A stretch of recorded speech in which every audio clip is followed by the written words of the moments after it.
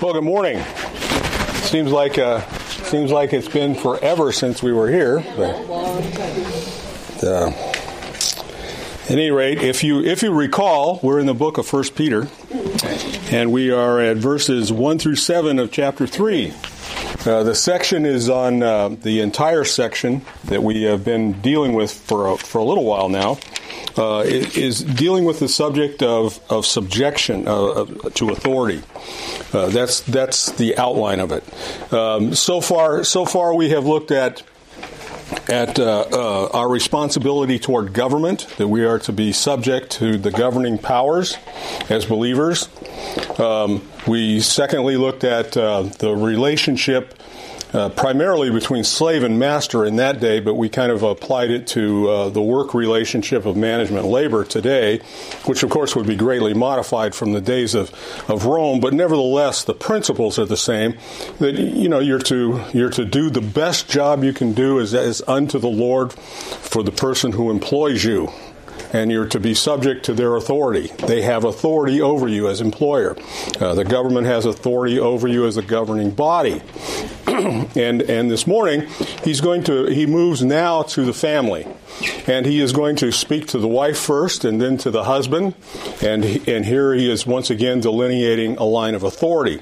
I thought before we get into the text, and it's kind of an introduction, it might be important to kind of understand a little bit of the history related to marriage relationships in first century Roman culture. Because it's not far different from where we find ourselves today, but yet it is somewhat different. In first century Rome had started to loosen up, if you will. A marriage originally under Roman culture woman was property. Women were property, period. They were under the authority of their father as long as they weren't married. They were under the authority of their husband once they were married.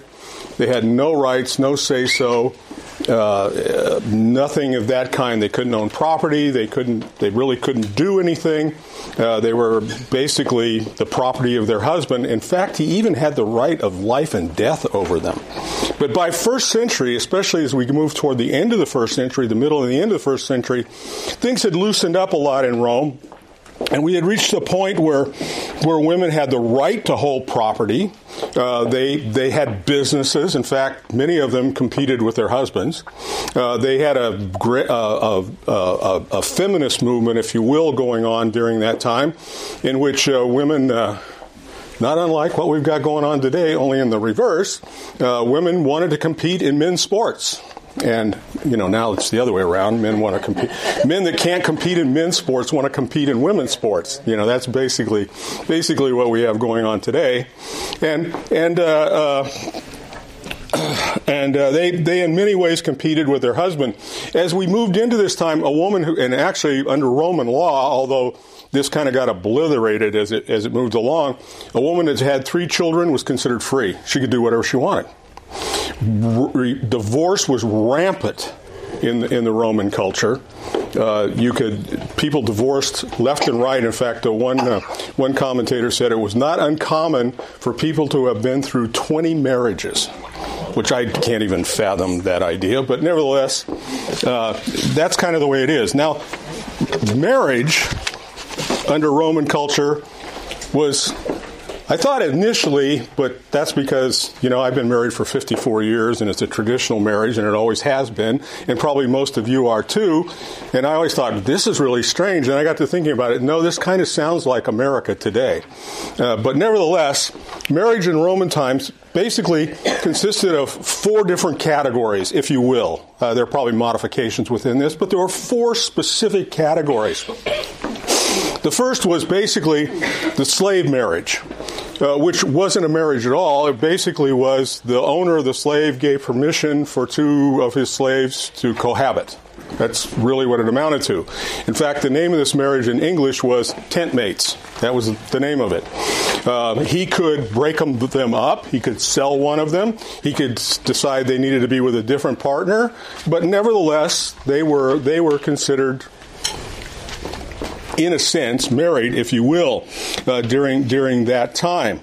Actually, they're called tent companions. But anyway, that was the way it was. The second one would be what we would consider common law marriage. And this was probably common among the less affluent free people. They basically just moved in together, and once they had lived together for a year, they were considered married. That was the second form of marriage under Roman law. The third type was probably more in the what would be ever the upper middle class kind of people, merchant class people, and that kind of thing, people who had some money.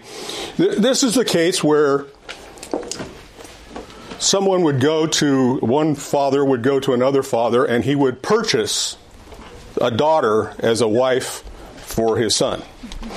That was a very common practice in Rome. That was the third sort of marriage that they had. And the fourth sort of marriage was the most elevated. It was the one amongst the nobility. It was the one that, although divorce was still rampant here as well, but nevertheless, in other words, it was the most, what we would consider a traditional wedding. In fact, we would consider it so much a traditional wedding that the Roman Catholic Church and eventually the Protestant Church adapted the principles that were in this marriage to the marriage ceremony most of you probably went through. In this marriage ceremony, the wife was accompanied by usually a matron in Roman times, but a maid of honor. The husband, the groom had a best man. There was an officiator.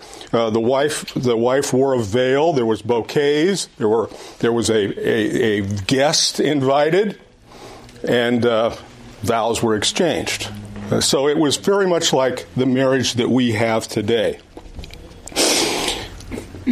So into this setting is actually, if you go to 1 Corinthians chapter 7, that extensive chapter on marriage, you'll see these are the issues that are being addressed that the Corinthians are asking. Well, what about this? What about this? What about this? It's on and on and on.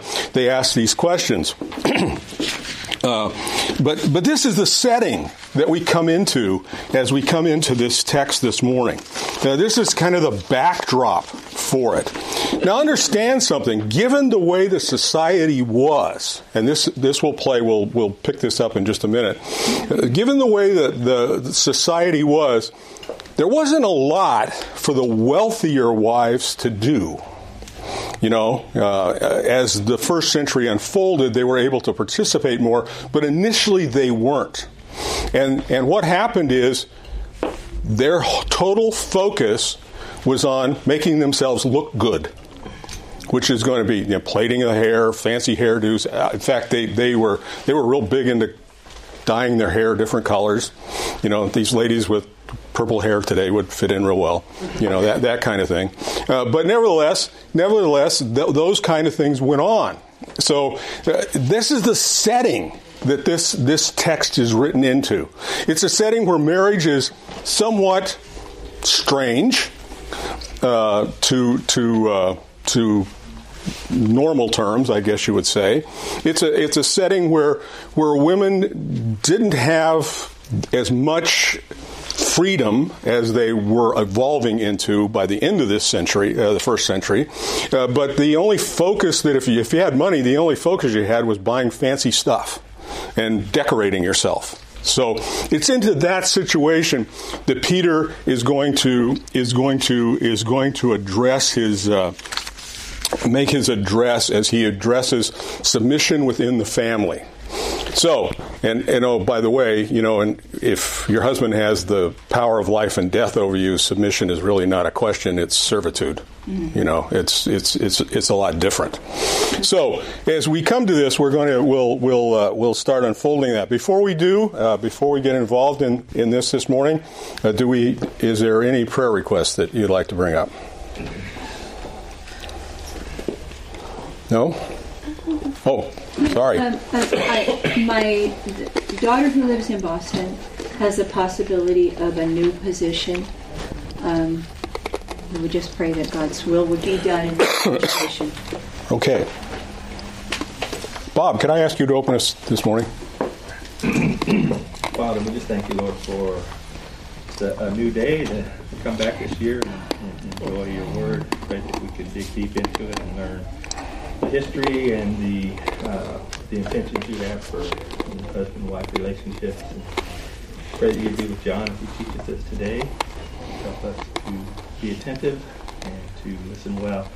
And pray that you would take any prayer requests, Lord, that they mentioned. Pray that you would answer them according to your will. And we would be satisfied. In Jesus' name, amen. Amen. So, we're going to look first of all at verses 1 and 2, the wife's directive, the directives to the wife. And he says, so Peter writes, in the same way, you wives be subject to your own husbands, so that even if any of them are disobedient to the word, they may be won without a word by the conduct of their wives, as they observe your pure conduct with fear. So this is where he begins in these verses. And incidentally, there's a number of commentators. It's kind of funny, the guys that write commentaries, some of the stuff they decide to write, because it really makes no sense. But anyway, there's a number of commentators that look at this verse, look at these verses, and they go, oh, you got 6 verses to the wife and 1 to the husband.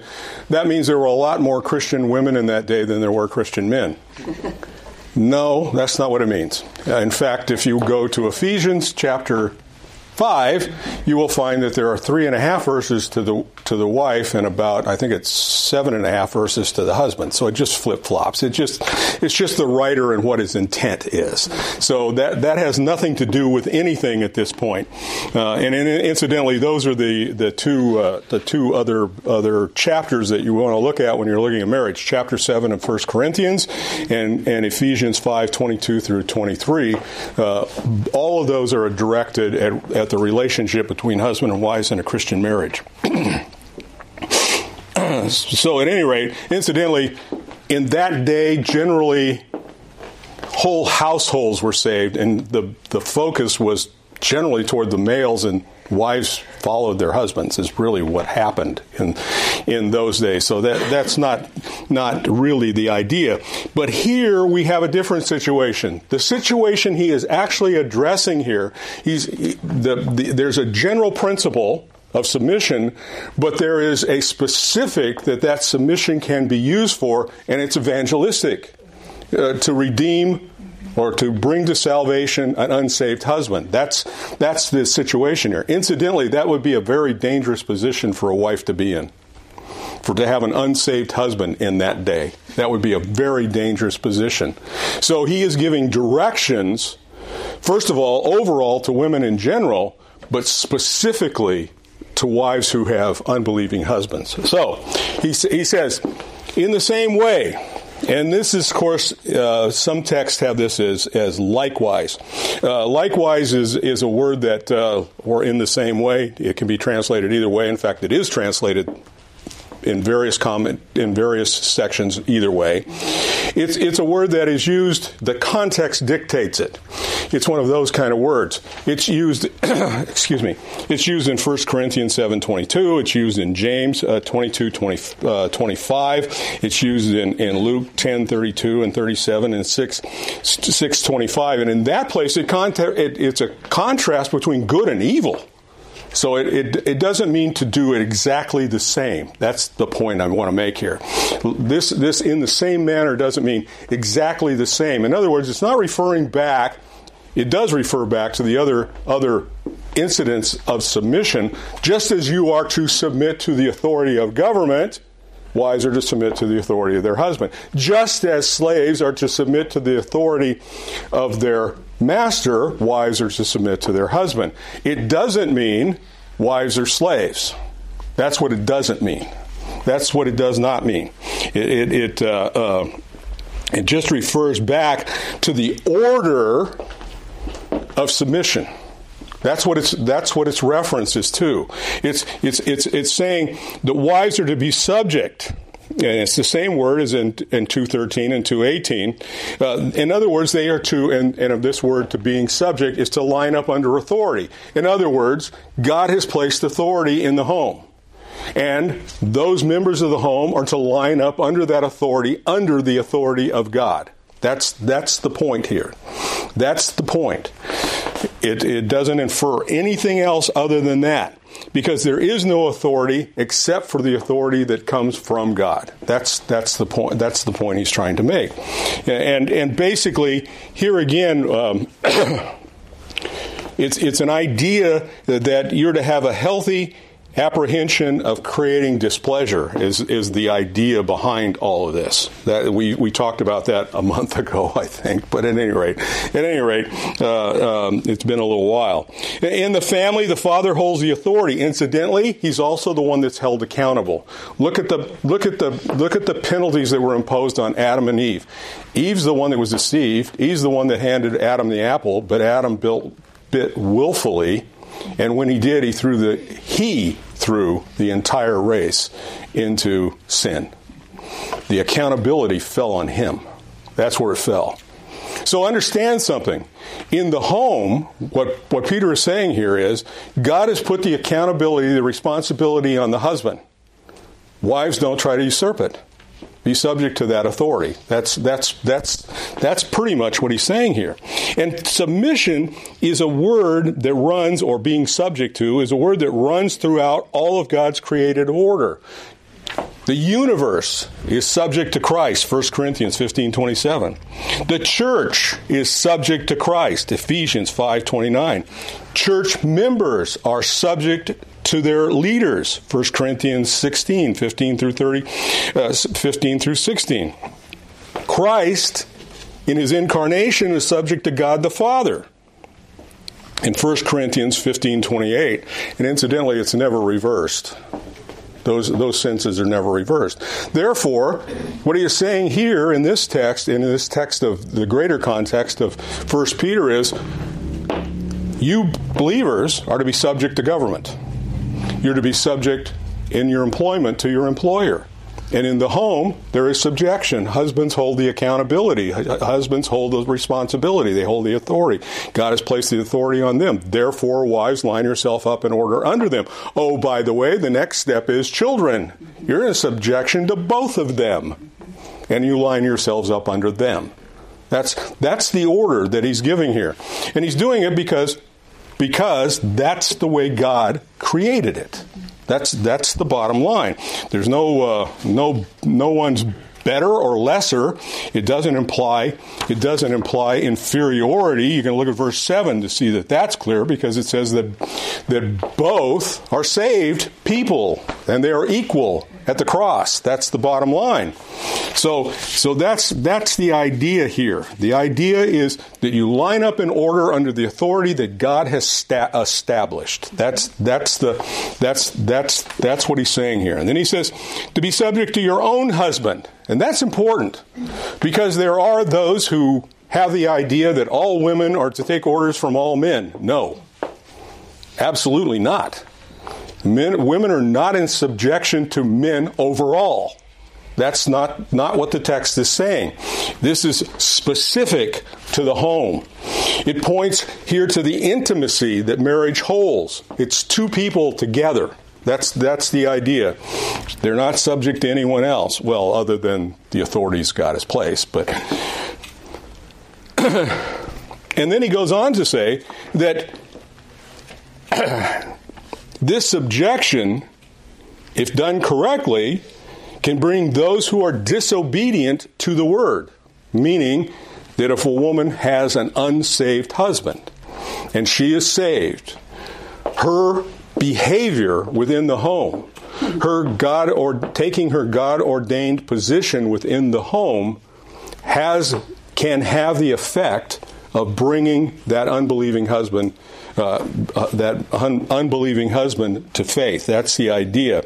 Disobedience to the word literally means unsaved. I mean, you could just take all that verbiage out and just put unsaved. That's what it means.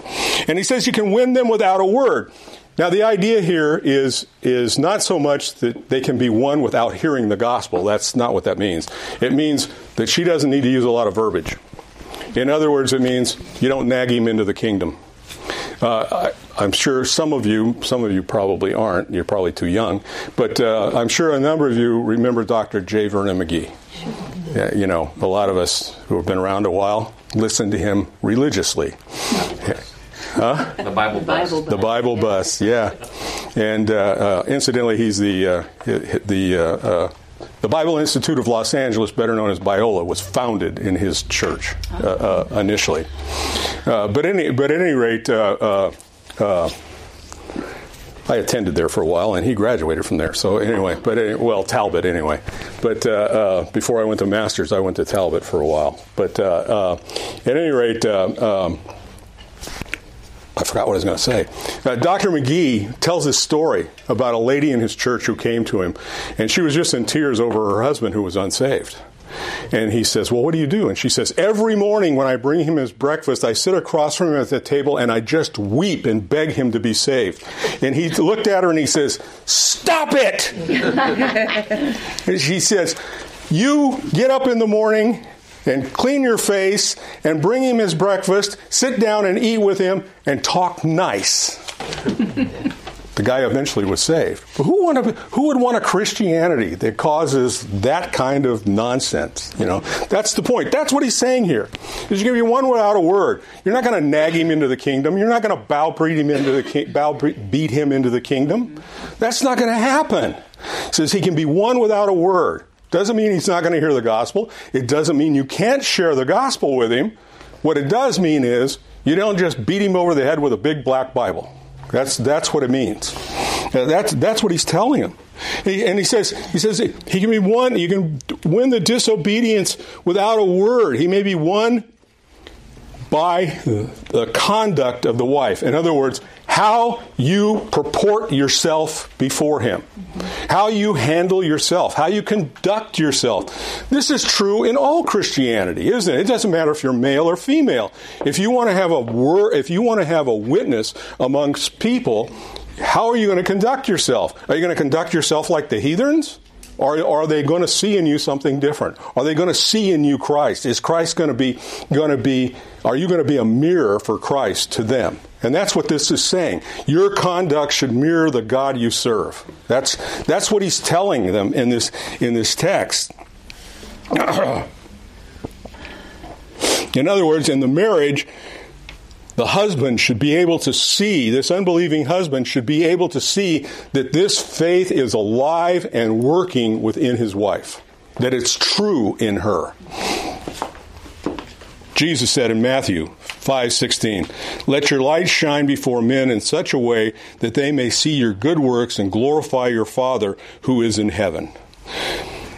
And then in verse 2, he expands this just a little bit more. He says, as they observe, in other words, they're watching you. You know, but when you live together in a household, you kind of observe each other. You see what you're doing.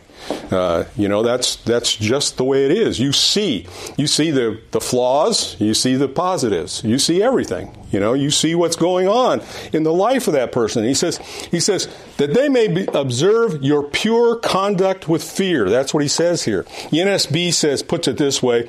The NASB says it this way: chaste and respectful behavior. Pure or chaste is basically has the idea of being free from moral definement.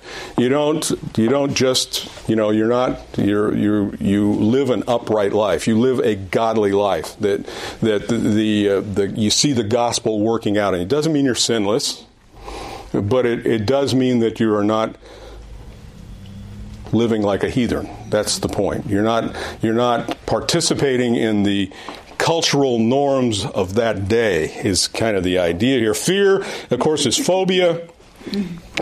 In verse later on, it's going to be used. The same word is going to be used in verse 6 for intimidation. It's the idea of attributing to or giving honor. Ephesians 5:2. Wives should be subject to your own husbands as Lord. That's the idea here. Is that you should show honor and respect toward your husband. That's what this word here is referring to. That your conduct should be above reproach, and it should be practiced with respect toward the one to whom you are to be subject. That's what he's saying here. In the other text, in 2:13, he says toward government that the reason you submit to government is for the sake of the Lord. That's the idea here. If in the labor management relationships, he said it twice. In verse 19, he said, for sake of conscience toward God, and 2, to find favor. In verse 20, to find favor with God.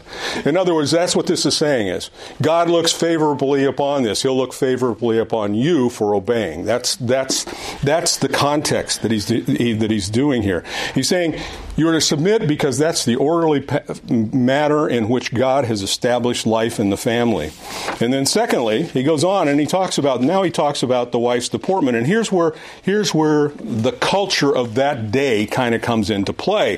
He says, your adornment must not be merely, and that's an added word by the translators to help you understand what the Greek text is actually saying.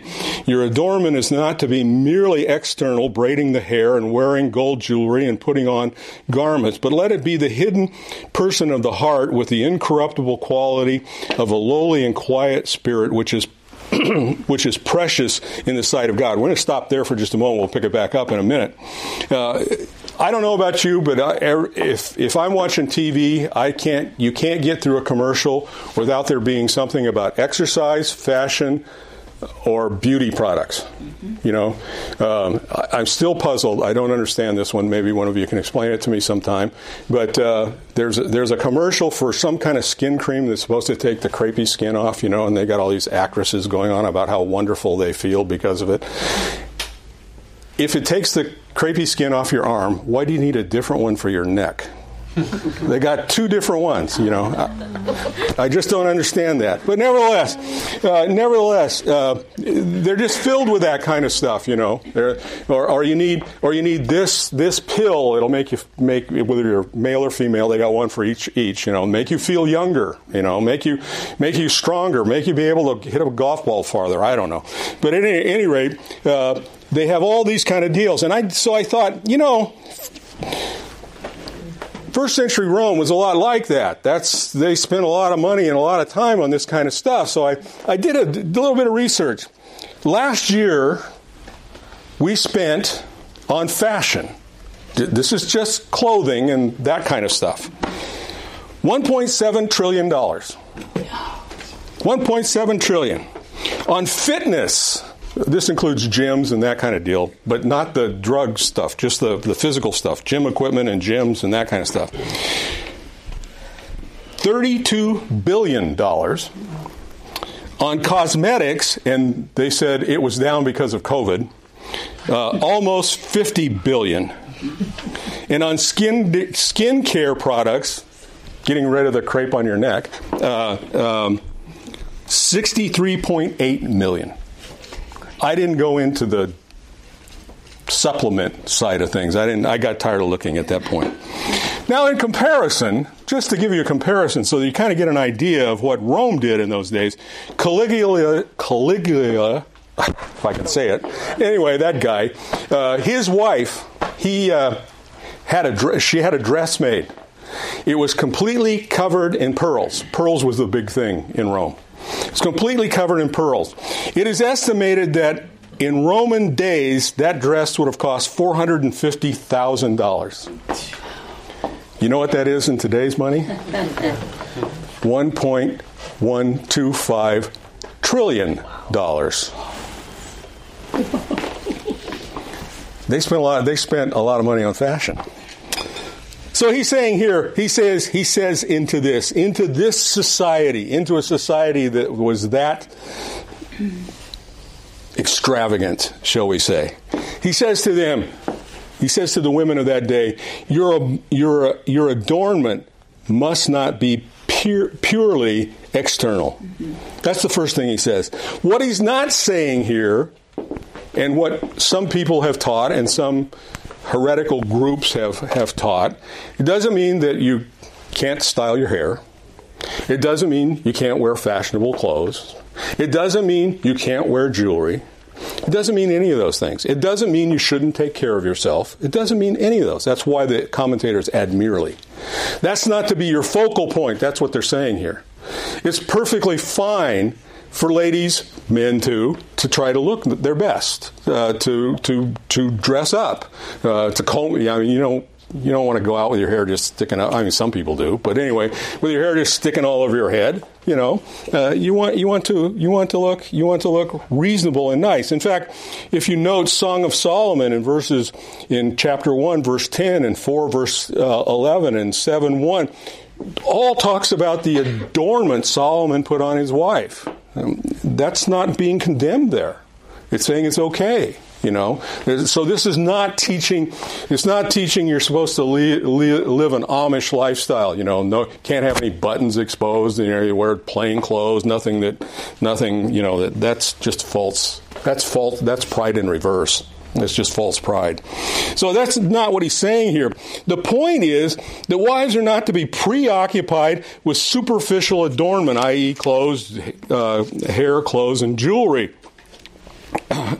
Fitness should not be the focal point of our lives. Being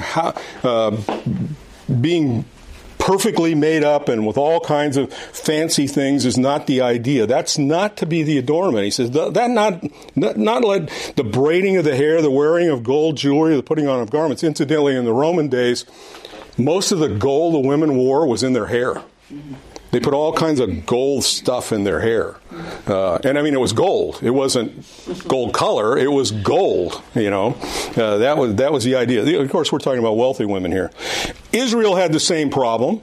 Israel dealt with the same issue. In fact, Isaiah addressed this very issue with Israel in chapter 3, verses 16 through 24, where he says, "Moreover, Yahweh says, because the daughters of Zion are haughty and walk with outstretched necks and seductive eyes and go about with menacing steps and tinkling and bangles on their feet. Therefore the Lord will smite the skulls of the daughters of Zion with scabs, and Yahweh will make their foreheads bare. In that day the Lord will remove the beauty of their anklets, their headbands, their crescent ornaments, their dangling earrings, their bracelets, their veils, their headdresses, ankle chains, sashes, perfume boxes, enchanted charms, finger rings, nose rings. Piercing is nothing new. Nose rings, festive robes, outer tunics, cloaks, money purses, hand mirrors, undergarments, turbans, and shawls. And it will be instead a sweet perfume. Now, instead of being a sweet perfume, there will be the smell of rot. Instead of a belt, a rope. Instead of a well-set hair, a plucked-out scalp. Instead of fine clothing, a donning of sackcloth. And branding instead of beauty." That was God's judgment on this kind of activity in Israel. Timothy wrote in 1 Timothy 4:8, speaking of fitness, and there's nothing wrong with getting plenty of exercise. There's some people that make that their whole life too. He says, in 1 Timothy 4:8, he says, "For body training is only for a little profit, but godliness is profitable for all things, since it holds the promise of this present life and also the life to come." That's the thrust here. That's the thrust he's saying here. He's saying outward adornment is not to be the preoccupation of your life. Yeah, comb your hair, put on something nice. Perfume is okay, but you know what? Don't make that the sum total of your life. Don't be like these ladies on the TV that go, "My life would have ended if I hadn't found this cream." At any rate. And then he goes on and got to get back to the right text. And he goes on and he says in verse 4, he says, "But let it be the hidden person of the heart, with the incorruptible quality of a lowly and quiet spirit, which is precious in the sight of God." He goes on and he says, now here's the way the Christian woman should conduct herself. It's the true beauty of a human being. This is both male and female, I think, but specifically to the woman here, he's saying your true beauty comes from the inner person of the heart, your true nature, your personality, that's revealed in your words and actions, which reflect the inner attitudes. It's the way you behave yourself, the way you purport yourself to other people, the way you talk to people, the way you interact with people, the way you socialize, the way you conduct yourself. That's the idea saying here. Paul wrote to Timothy in 1 Timothy chapter 2, verses 9 through 10. He says, "Likewise, I want women to adorn themselves with proper clothing, with modesty, with self-restraint, not the braiding of hair and the gold or the pearls of costly clothing." That's all referring to Roman culture and what Roman women did. "But rather by means of good works, as is proper for women professing godliness." And then he goes on and he says, he talks about submission there too as well. But there's the important there. There's the clothing to which you're supposed to be adorned. We might say proper church clothes, I guess, but at any rate, that's the idea here. And he goes on and he says of these qualities. He says of these qualities, he says, here's what they should look like. With the incorruptible quality. Incidentally, quality is not in the text. This is a Greek place where they put the participle without a noun, and you kind of have to supply the noun, so the translator supplied quality. Some put incorruptible beauty, different ideas, but that's the idea here. The idea is that your person should exude this incorruptibility. The word incorruptible or imperishable, with the quality implied, actually it's an adjective without a noun, is used in 1:4 to refer to our heavenly inheritance. That's what the incorruptible, imperishable is all the qualities of a person whose home is heaven should be demonstrated in this lady. That's the idea here. Whose real home is heaven is the idea that he's expressing here. Christian women are not to be adorned with temporal external beauty, but with the adornment of godliness. That's what he's saying here. That's the idea here. In other words, don't substitute character for splash. Is kind of the idea that he's expressing. And then he goes on and he says, and these qualities of, first of all, a lowly and a quiet spirit. Lowly is translated in the NASB as gentle. The word basically means humble. Shows meekness, godly attributes that Jesus expressed in the Sermon on the Mount, attitudes that are expressed in submission is the idea here. That's the idea, to be gentle, to be humble, to be meek, those ideas. And then quiet is the idea of being tranquil. That's really another way this word can be translated. To be still or to be quiet. To be at peace might be a way to put this. That one, you conduct yourself, you don't have to, you're not out there with a picket sign yelling and screaming and throwing Molotov cocktails. You take things as they are. You take them meekly, quietly, humbly. And in such you are demonstrating the true beauty. That's the true character and the true beauty. And he goes on to say that kind of a character. And here's if you want to rebel against that and you don't like it, here's the bottom line. If you're a believer, it's precious in God's sight. That's the bottom line here. It's precious in God's sight. When God looks upon this, He's pleased. He's not pleased if it's the other way. That's implied. That's implied. Which is precious in God's sight. It's an effective testimony of her value, her faith, and her true beauty. That's the idea here. Then he goes on to give some examples. And he says, first of all, "For in this way, in former times, the holy women also who hoped in God used to adorn themselves, being subject to their own husbands." So he says, this is nothing new. I'm not giving you any new teaching. The women of the Old Testament, this is the way they conducted themselves. The holy women of the Old Testament, women like Ruth, women like the woman, the virtuous wife of Proverbs 31. These women, this is the way they conducted themselves. That's what he's saying here. He said, and woman is plural. It means all the godly women of the Old Testament era. We can look to them as examples. He doesn't name anyone. He's going to in the next verse. But here he's just saying they hoped in God. And incidentally, that word is one of those continuing words. It means they hoped over a long period of time. In other words, they kept their faith. That's what that means. That's ultimately what that means. He's saying here, for in the former times, the holy women who hoped in God used to adorn themselves, being subject to their own husbands. In other words, being in submission to your own husband is not new. That's the way God has always intended it. That's the way God's people have always maintained their relationships, and it went on. And it went on continually. They continued in this, and he says, and this is the way they adorned themselves. They had lowly, quiet spirits. And once again, he's not introducing anything new. He's saying here, this is the way it's always been. This is the way God intends it to be. That's what these examples point to.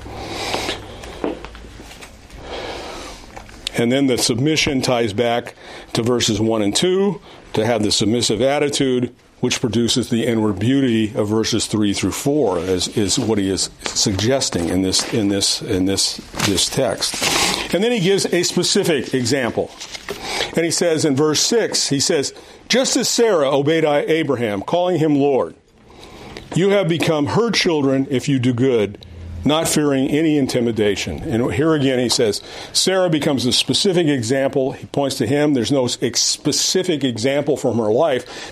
What he is saying here is her overall life. Yeah, there were some faux pas within her life. He's not pointing to those. He uses the word doing good in the things she did right, which were a lot of things. And so he doesn't point to any specific of those. He says, but she was consistently in subjection to her husband. She obeyed. That's what it says here. Now understand something. You know the story of Sarah. She had input into their life. This text is not saying wives don't have any input. And when we get to the husband, we'll talk about that in the understanding way just a little bit. But it doesn't mean wives don't have input. It doesn't mean wives don't have a say. If I didn't listen to Kathy, I'd have been dead a long time ago. But understand that, But the fact of the matter is husbands are accountable. They are held responsible for the decision. It doesn't mean the wife doesn't have a say. And if you look at Sarah's life, you can see sometimes she had say, and Abraham shouldn't have listened to her. And other times she did as she was told. She did as he directed, which sometimes was stupid, and God protected her. So you see all of that in her life. It's an interesting idea here. He says he says he called him, and that's another one of these continuing verb, one of these continuing words. It says she continued that through her married life to Abraham. She continued in that idea of showing respect toward her husband. And he says, if you do good, conduct yourselves toward your husband as Sarah did. And he says, then you become her children. And this, of course, is just a play off of the fact that all the children of faith are sons of Abraham. Well, they're children of Sarah as well. That's what he's saying here. In other words, sons and daughters of Abraham and Sarah are the people of faith. That's who we are. And since he's specifically talking to wives, he just uses daughters in this case. You become her children. Romans 4, 1 through 16, Galatians 3, 7 through 29.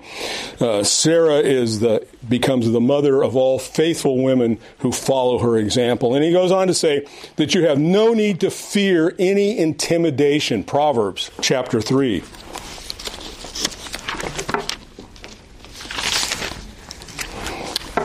Chapter 25 through 27. Do not be afraid of sudden dread, nor of the storm of the wicked when it comes, for Yahweh will be your confidence, and he will keep your foot from being caught. Do not withhold good from those to whom it is due, when it is at your hand to do so. In other words, what this is saying is, you have no need to fear, because your trust is to be placed in Yahweh and in him alone. There's no reason to fear. Daughters of Sarah are to live confident, calm lives that dispel all fear. That's the idea behind this text. Now he's going to turn his attention to the men, and he only does it in one verse, but it's packed. And he's going to talk to husbands. And he's going to say now to the husband, he says, you husbands in the same way, same word again as verse 1, in the same way, live with your wives in an understanding way, as with a weaker vessel, since she is a woman, and show her honor as a fellow heir of the grace of life, so that your prayers will not be hindered. He begins off by saying in the same way, and this is a reference to the to the duty of submission, and it basically here is husbands are to be in submission as the head of households are to be in submission to Christ. Ephesians 5. This is the primary text. We'll get there in just a minute. But in Ephesians 5, he says, look, here's your responsibility. You likewise are subject. Now, you're not under the submission of your wife, but you're under the submission of God, who put you as head of the household, who told her to be in submission to you. You follow the line, and then the children are to be in submission under the both of you. That's how households are to run. And husbands are never to forget they got someone to answer to. And you know what? He can be more terrifying than a husband can be. So he says, the idea here is that husbands are not to be arbitrary bullies, or I had a word that I was going to use and I've lost it. Dictators over their wives. That's not the idea. Because he goes on to say they're to be considerate in every manner toward their wife, and that's summed up in the next verse. He says to them, live with your wife in an understanding way. Now, there's tons of jokes about men have no comprehension of understanding women, but the idea here is you're to know your wife. That's the idea here. You're to know her. You're to live. Basically, literally, this text says, living together according to knowledge. That's literally how the Greek words that phrase. And he basically says, he's basically saying here, you need to understand who your wife is. You need to know her personality. You need to know her strengths, her weaknesses, her faults, her abilities. And you need to nurture those or help her overcome them, if that's the case. You're to live with her according to knowledge. Ephesians 5 says to the husband in verse 25, husbands, love your wife. Now, it's not bad enough that Paul wrote, husbands, agape your wife. In other words, place ultimate value on her above you, because he then defines it for you by saying, just as Christ also loved the church and gave himself up for her. In other words, it says, be ready to die for her, so that he might sanctify her, having cleansed her by the washing of water with the word, that he might present to himself the church in all her glory, having no spot nor wrinkle nor such thing, that she would be holy and blameless. So husbands ought to love their wives as they would their own body. He who loves his wife loves himself. In other words, what he is saying here is, husbands, you have an awesome responsibility. This woman who submits to you as the authority in the household, you are to be willing to take whatever cost it is to make sure she is at her best. That's what he's saying. And that's what this text says here. You're to live with your wife in an understanding way, according to knowledge. You're to know her hopes, her desires, her strengths, her weaknesses. And then he makes this other statement, and this statement gets greatly misunderstood. He says, as a weaker vessel since she is a woman. He's pointing out the fact, and incidentally, the word woman here, literally, the Greek word literally says the feminine one. That's what the Greek word says. It points to femaleness. It's pointing out the God-created femaleness that she possesses. That's what he's pointing out here. And that's to be respected by the husband. The text does not imply any inferiority as to personhood. She's no less in character or intelligence, or is she spiritually inferior to men. It's not saying that. It's pointing out something, just simple fact. Most women, I know this isn't true in every case, but most women are not as strong as the men in their life. They don't possess the physical strength that their husband does. So what it's talking about is you're not to be overpowering her by your physical strength. That's part of what this text applies to. Incidentally, keep in mind Galatians 3:28, which says all are equal at the cross. There is no Greeks, there is no Jew, there is no free, there is no slave, there is no male, there is no female. All are the same at the cross. Women are the same at the cross as men are. That's the idea. It basically has the idea that men are not to take advantage of them because of their physical strength. It also means it also has the idea implied here that just because you have been given the authority in the household, you're not to abuse that authority. That doesn't mean you get to be a dictator. You can't run roughshod over everyone. That's the next idea. And then it also, some commentators think, and there probably is a certain degree here that is true, is men and women have different emotional makeups, and they have different emotional needs, and they handle emotions differently in general. In general, that's true. And what this means is you're not to use her emotional makeup as a means of overpowering her, or in other words, emotional abuse is the idea here. This basically tells men there is no excuse for spousal abuse. That's what it's saying here. That's the ultimately what it's saying here. She's to be treated as the feminine one. That's what it's saying. That's to be recognized, to be respected, and to be held up as God ordained and as God created. That's the idea. And then he goes on from there, and he says, and show her honor as a fellow heir of the grace of life. And we'll get back to Galatians 3:5. He's making very much the point here. Your wife is a fellow believer. She is equal at the cross with you. Don't forget that and honor her for that. That's the thrust here.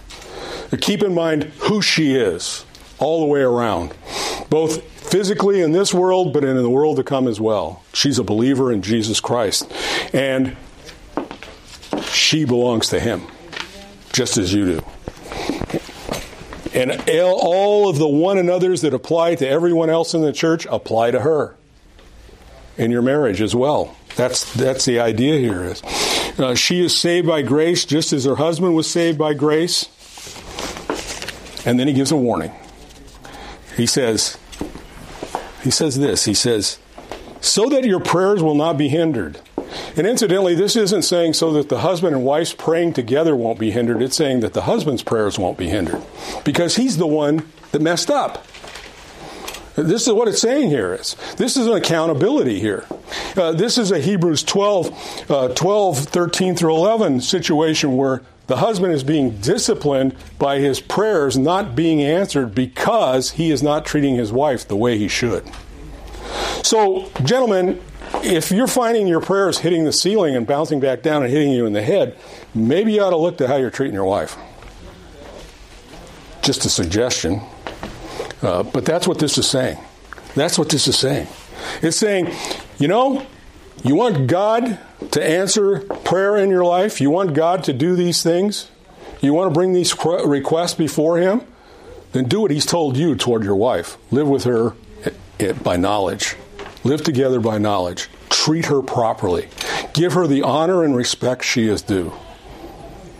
You want your wife to be the wife you want her to be? Then do everything you can in your power to help her be there. That's the idea. Honor her and respect her. There may be only one verse to men, but it's a hard-hitting one.